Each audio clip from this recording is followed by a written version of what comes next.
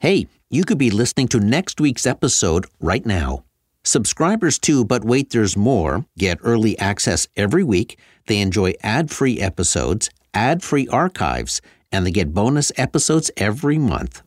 Just go to Apple Podcasts and enjoy your 7-day free trial now. Hi, I'm Daniel, founder of Pretty Litter. Did you know cats tend to hide symptoms of sickness and pain? I learned this the hard way after losing my cat, Gingy. So I created Pretty Litter, a health monitoring litter that helps detect early signs of illness by changing colors, saving you money and potentially your cat's life. Pretty Litter is veterinarian developed, and it's the easiest way to keep tabs on your fur baby's health right at home. Go to prettylitter.com and use code ACAST for 20% off your first order and a free cat toy. Terms and conditions apply. See site for details. There's never been a faster or easier way to start your weight loss journey than with PlushCare. PlushCare accepts most insurance plans and gives you online access to board-certified physicians who can prescribe FDA-approved weight loss medications like Wegovy and Zepbound for those who qualify. Take charge of your health and speak with a board-certified physician about a weight loss plan that's right for you. Get started today at plushcare.com/weightloss. That's plushcare.com/weightloss. plushcare.com/weightloss. I worked for 3 different advertising agencies in my career. 2 were part of large global advertising networks. The third was independent. That shop was a very different experience. There was no holding company lording over the ad agency, no long-distance bureaucracy. That independent ad agency offered a nimbleness conglomerates could never match. As a result, the work ruled the award shows. If you work at an indie shop, you know what I mean. And if you want to know more about what's going on in the world of independent agencies, go to indieagency.news. It's the member-led place where independent advertising agencies gather, meet, and grow. And there's an Indie Agency News show every day at 9 a.m. Pacific, noon Eastern. IndieAgency.news tells you what's happening in the indie agency world. Campaigns and agencies are highlighted. Interviews with owners, leaders, and creative people show indie thinking. One more thing. If you're a marketer, IndieAgency.news is the place to find your next agency. Become a member. Go to IndieAgency.news. And long live indies.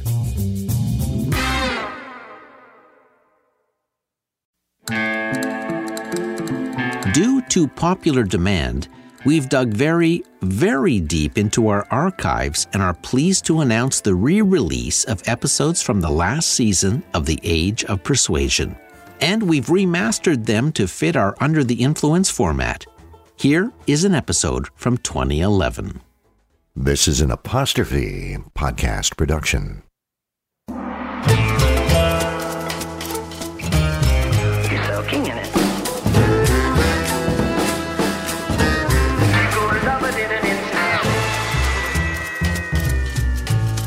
Your teeth look whiter than new.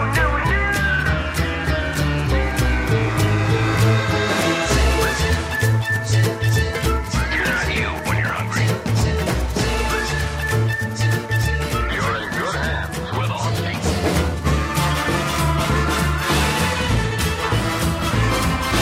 You're Under the Influence with Terry O'Reilly.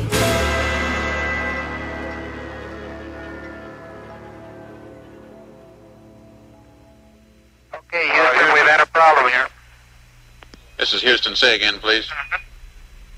Yes, Houston, we've had a problem. With those historic words, Apollo 13 was plunged into a do-or-die scenario. It was supposed to be the 3rd lunar landing, but when oxygen tank number 2 exploded, it caused oxygen tank number 1 to also fail. The command module's normal supply of electricity, light, and water was lost, and they were 200,000 miles from Earth. The 3 astronauts' only chance of survival was to crawl out of the failing command module and move into the lunar module, where life support systems weren't yet compromised. But the lunar module was built to support 2 men for 2 days, and now it was being asked to support 3 men for 4 days. Therefore, carbon dioxide began building up in the confined space immediately. There were filters from the command module they could use, but they were square. The filters in the lunar module were round. So, in a race against time, NASA had to figure out how to create a round filter out of whatever materials existed on board the lunar module, resulting in maybe the most amazing scene in the Apollo 13 movie. It just isn't a contingency we've remotely looked at. Those CO2 levels are going to be getting toxic. Well, I suggest you gentlemen invent a way to put a square peg in a round hole. Next, the NASA engineers dump a box of every available item, loose object, and material from the lunar module onto a table.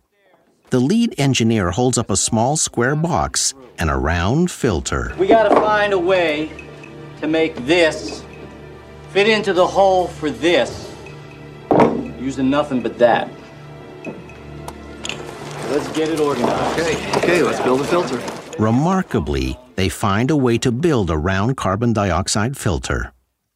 Ed Smiley, who led the NASA team who designed the temporary filter, said later he knew the problem was solvable when it was confirmed that duct tape was aboard the spacecraft. I felt like we were home free, he said in 2005.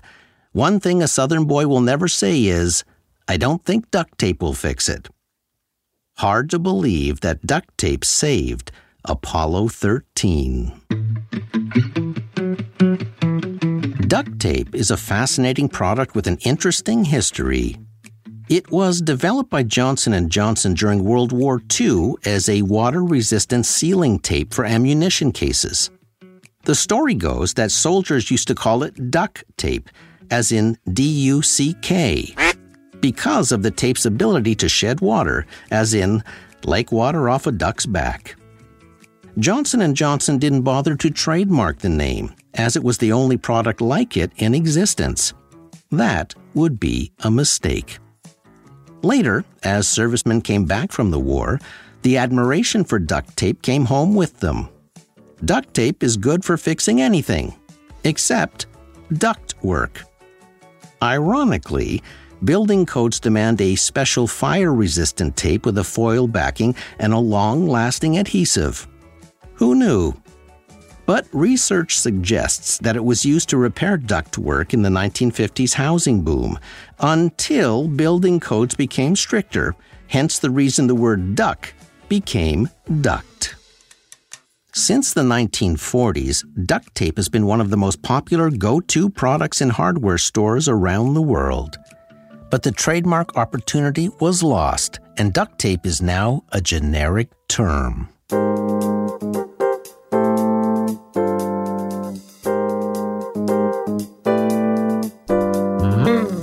The loss of trademarks has come to haunt many of the biggest brands in history. Zipper, escalator, and refrigerator were all trademarks at one time. But now, they are just generic terms for entire product categories. Those pioneering brands watched as their mighty trademarks slipped from their grasp. Incredible products that went from genius to generic. You're under the influence.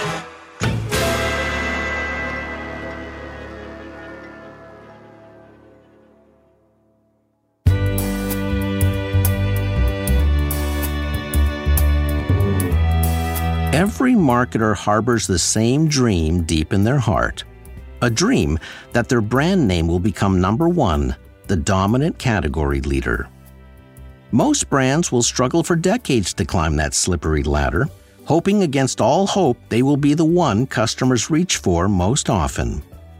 But for some major brands, achieving that lofty goal was the worst thing that could have happened to them.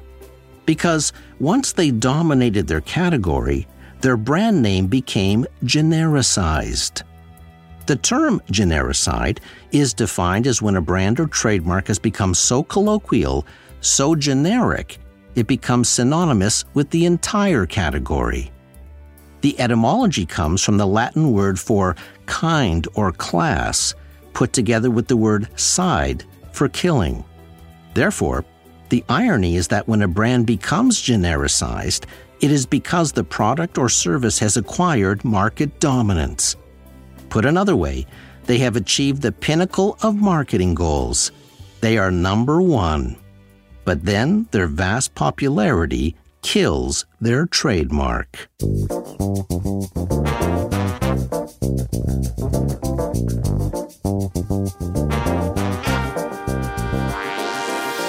In 1983, the U.S. Supreme Court let stand a decision by the Ninth Circuit Court of Appeals, which ruled the name Monopoly had been genericized.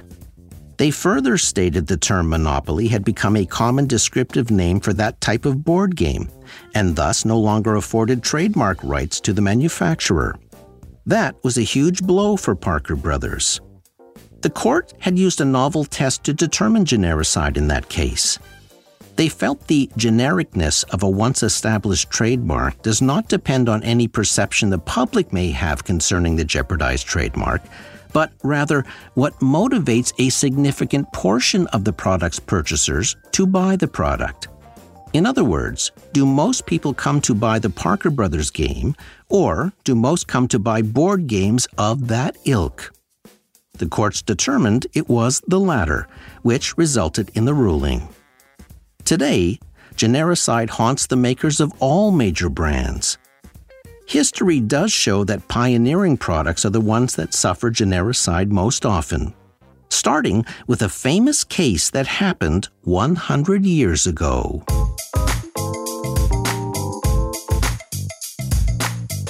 When Henry Perky created shredded wheat back in 1893, he started the Shredded Wheat Company. When the patents expired in 1912, rival Kellogg wasted no time in producing a shredded wheat product of its own, even though John Kellogg had gone on record saying that shredded wheat tasted like a shredded doormat. The Shredded Wheat Company objected to Kellogg's use of the word shredded wheat and sued. But they had failed to renew their trademark protection for the name, and the Patent and Trademark Office concluded that the term was merely descriptive, and when the trademark had elapsed, it had passed into public domain. Kellogg won. That set a precedent and sent chills down the spines of other pioneering products, like Kleenex.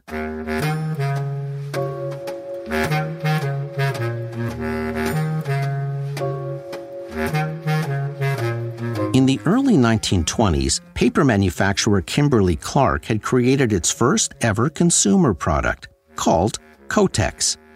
Designed for feminine hygiene, it was developed from a process called creped cellulose wadding. But because Kotex was not a success when first launched, Kimberly-Clark needed to find other uses for their new creped wadding. So, by changing the manufacturing process a little to make it softer, the facial tissue was born. The name Kleenex came from a combination of the word clean, spelt with a capital K, and the X came from its predecessor, Kotex. It was envisioned as a disposable cleansing tissue to replace the unsightly cold cream towel that women used at that time to remove makeup. In 1925, Kleenex ran its first ad in Ladies' Home Journal with the headline, "The New Secret of Keeping a Pretty Skin as Used by Famous Movie Stars Whose Complexions Are Always Under Close Inspection." Around this time, Ernst Mahler, the head researcher at Kimberly-Clark, started using the tissues instead of a handkerchief to help him with his hay fever. Gesundheit.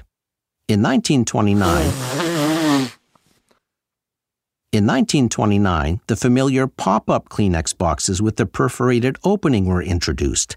The idea caught on, and in 1930, Kleenex sales doubled. That marketing decision made Kleenex a product not just used by women, but by men and children too. But the market dominance of Kleenex has been a double-edged sword. Kleenex is the #1 tissue brand, but its name has become generic. Recently, Kleenex ran some interesting print ads. In one, with the headline, "You don't need a social security number to get our identity stolen," The ad went on to say that, quote, "When you've spent nearly a century building a name that people know and trust, the last thing you want is people calling any old tissue a Kleenex tissue." The ad finishes by saying, "Simply put, Kleenex is a brand name." Well, them's fighting words. Clearly, Kimberly-Clark is still fighting against the genericide of their product name. If the shredded wheat company lost its ability to defend shredded wheat after only 15 years, I can't imagine Kleenex can do it after 100, but they are spending a lot of money right now to try and protect their trademark. So the next time you go to say, "Hand me a Kleenex, please," you may want to revise that to say, "Hand me a Kleenex brand tissue, please."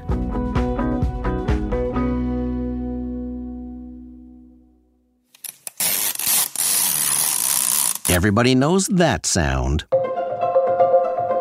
Scotch tape was invented around 1930 by a young 3M engineer named Richard Drew. As the story goes, the name Scotch tape was coined as a result of an insult. At that time, manufacturer 3M only made sandpaper, and Drew was at a car painting shop testing their product when he noticed the painters were having a hard time keeping a straight, clean line where two different colors met. So he was inspired to invent a tape that would help the painters. First, he created a 2-inch wide tape, but it was deemed too expensive. 3M then lowered the price by only applying the glue to the edges of the tape. That created a problem. The tape wouldn't stick. That's when a customer threw the tape back at Drew and said, in a pejorative way, "Take this tape back to your stingy Scotch bosses and tell them to put more adhesive on it." That inspired the name, and it stuck. Scotch tape became a household staple during the Depression as people learned to make simple household repairs with it. In 1939, 3M welcomed the Snail, its iconic handheld tape dispenser. Look at any classic Scotch tape dispenser from the side, and it looks exactly like a snail. In 1945, the famous plaid design was introduced, further cementing the Scotch branding. And in the 1950s, 3M decided to advertise Scotch tape on that new-fangled medium called television, and created a character called Scotty McTape. My name is Scotty McTape. I steal and I mend. So stick with me and you will see I'll be your very best friend. It's #1 in its field, folks. Scotch brand cellophane tape. Scotty McTape would serve as the brand mascot for over 20 years. Even in those early days of the 50s, you can see 3M wanting to protect its trademark.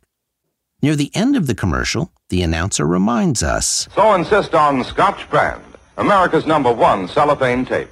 Don't accept substitutes. Look for the word Scotch and the plaid design." Consumers would go on to vote Scotch tape as the most indispensable household product of all time, and it was named a humble masterpiece by the Museum of Modern Art in New York in 2004.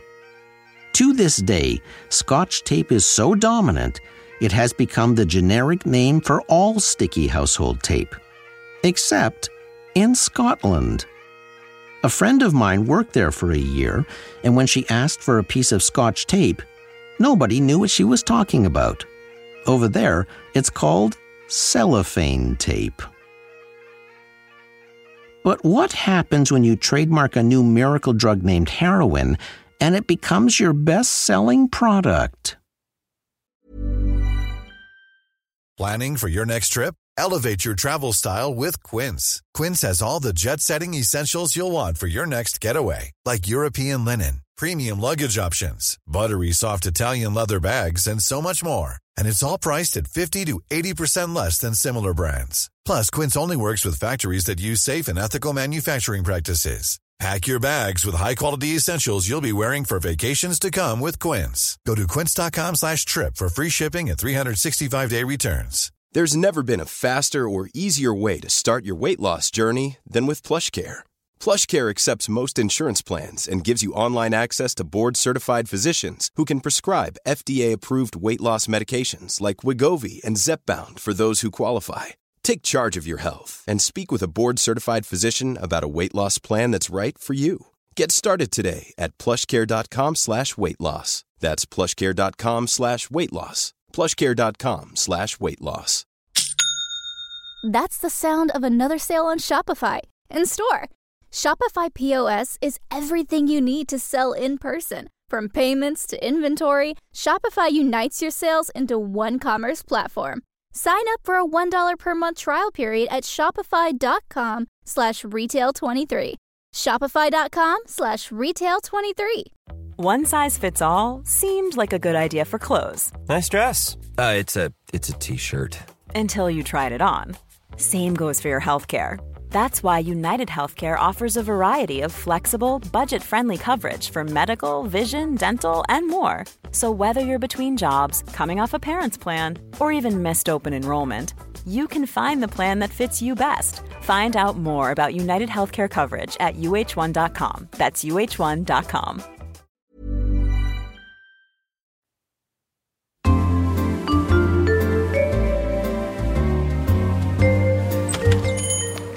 Hello, what can I do for you? I'd like some heroin, please.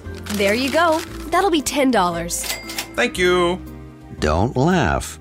Until 1924, you could buy heroin in stores.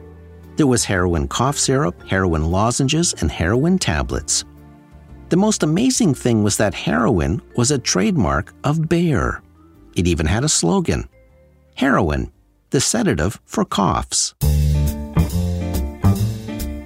Discovered by a British chemist in 1874, heroin was mass-produced by German pharmaceutical company Bayer 14 years later.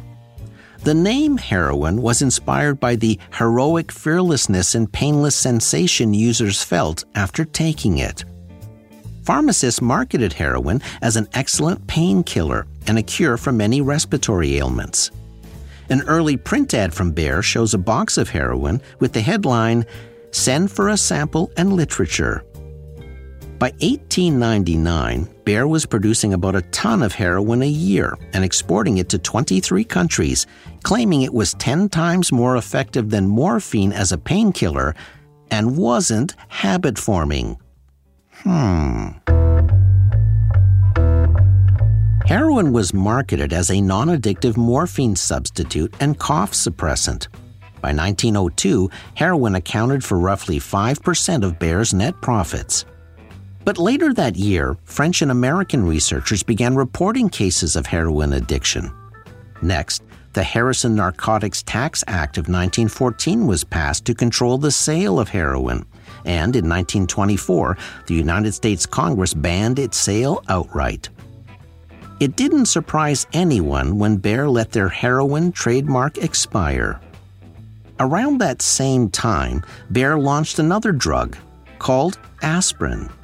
It was a painkiller without any undesirable side effects, and when the heroin bubble burst, aspirin had more than filled the market gap.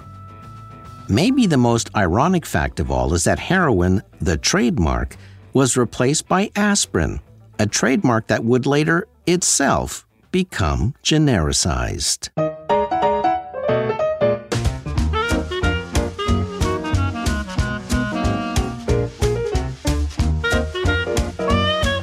Way back in 1948, a lady named Kay Draper was having trouble with her cat.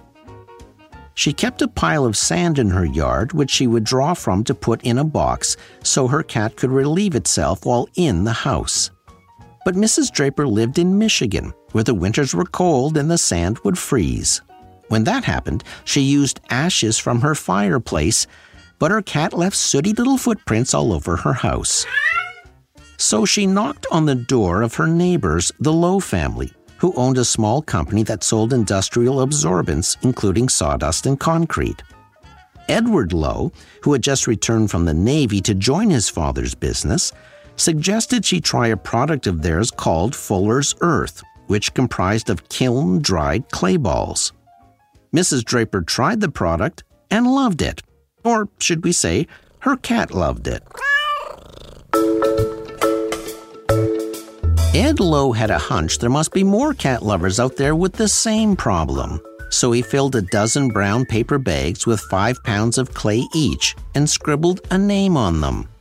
The name he chose was Kitty Litter. He offered the bags to his local pet store, who turned him down flat, saying they couldn't understand why anyone would pay 65 cents for a bag of clay when sand was free. Discouraged, Lowe gave the bags to the pet shop owner and told them to give them away for free. But a funny thing happened. Cat owners loved the product and happily parted with 65 cents for subsequent bags. With that early inkling of success, Ed Lowe hit the road and drove tens of thousands of miles, offering his kitty litter to pet stores and wholesaling companies across the country. He often cleaned cat boxes at pet fairs in exchange for a booth to sell his product. He looked for every opportunity he could, and even sold kitty litter bags out of the back of his 1943 Chevy Coupe. Soon, Ed Lowe was building a real business around his kitty litter and founded Edward Lowe Industries. His company included a cattery, which was home to over 120 felines who worked to constantly improve the product. Over the years, competitors emerged, but Ed Lowe and his kitty litter remained the #1 brand. 50 years after filling his first bag, Ed Lowe sold his company for $200 million. Today, cat box filler is a billion-dollar industry. And, like Kleenex, the company tries to protect its valuable trademark, even though it can be argued that kitty litter has become the default term for the entire cat box filler category. Even the dictionary definition of litter now says, quote, an absorbent material such as granulated clay for covering the floor of an animal's excretory box. And it all happened because Ed Lowe was a pioneer. He was #1 in #2.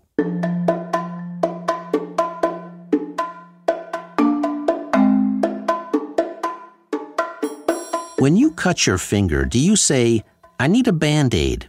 Or do you say, I need a bandage?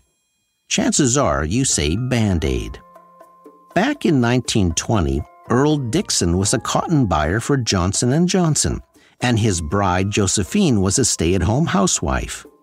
Housekeeping didn't come easy to Josephine, and Earl would notice she always had cuts and burns on her fingers. So he would cut pieces of adhesive tape and cotton gauze to make time-consuming bandages for her.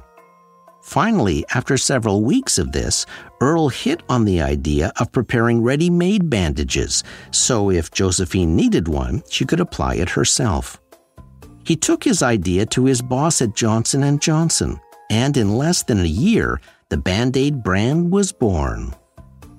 As with most pioneering brands, the term Band-Aid eventually became generic, as it was the dominant brand in the category for so long. But Band-Aid was very aware of the genericide it was flirting with, and they have continuously tackled the problem with advertising. You may remember this famous jingle, written by none other than Barry Manilow. I am stuck on Band-Aid, 'cause Band-Aid stuck on me. But that legendary jingle underwent a change in the 1980s, and one very important word was added. Now when people sang about being stuck on Band-Aids, they now said they were stuck on Band-Aid brand. I am stuck on Band-Aid brand, 'cause Band-Aid stuck on me. Band-Aid's story is maybe the most symbolic of all pioneering brands struggling to protect their trademarks. Because it all comes down to one thing: making sure the name sticks.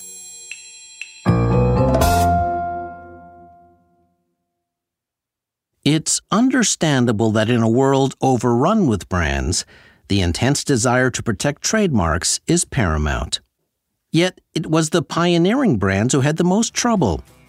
The ones that were virtually all alone in their category, without any competition in sight, they would be the ones that would eventually lose their trademarks. And they lost them because they committed the worst sin of all. They became too popular. Xerox fought to make people say photocopying instead of Xeroxing to protect their brand. And Google fought to stop people from using their brand as a generic verb, as in Googling something. On the other hand, there are brands that desire genericide. Google competitor Microsoft says its search engine Bing has the potential to verb up. It wants people to Bing it when searching online. It appears the company is willing to lose its trademark in order to become the dominant search engine. But tell that to refrigerator and AstroTurf and Frisbee and Thermos and even dumpster.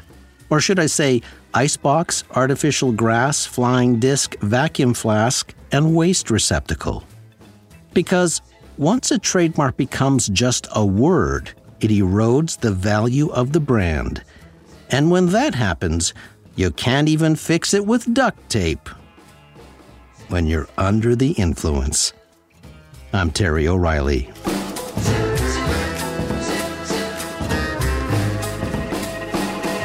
This episode was recorded in the TerraStream Airstream mobile recording studio. Producer, Debbie O'Reilly. Sound engineer, Jeff Devine. Under the Influence theme by Ari Posner and Ian Lefevre. Tunes provided by APM Music. Follow me on social at Terry O Influence. If you like this episode, you might also like our sister podcast titled We Regret to Inform You, the Rejection Podcast. It tells stories about people who overcome massive career rejection and succeed by never giving up. You'll find it wherever you listen to podcasts. You can also find our podcasts on the new Apostrophe YouTube channel. And if you think there are too many ads in a show about advertising, if you prefer a more generic version, you can now listen to our podcasts ad-free on Amazon Music. See you next time. Fun fact, Scotch tape is one of the only products that is in virtually every home and office in North America. That's what happens when you make a product that sticks.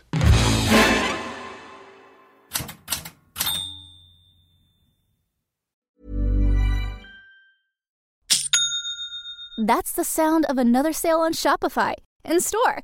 Shopify POS is everything you need to sell in person. From payments to inventory, Shopify unites your sales into one commerce platform. Sign up for a $1 per month trial period at shopify.com/retail23. Shopify.com/retail23.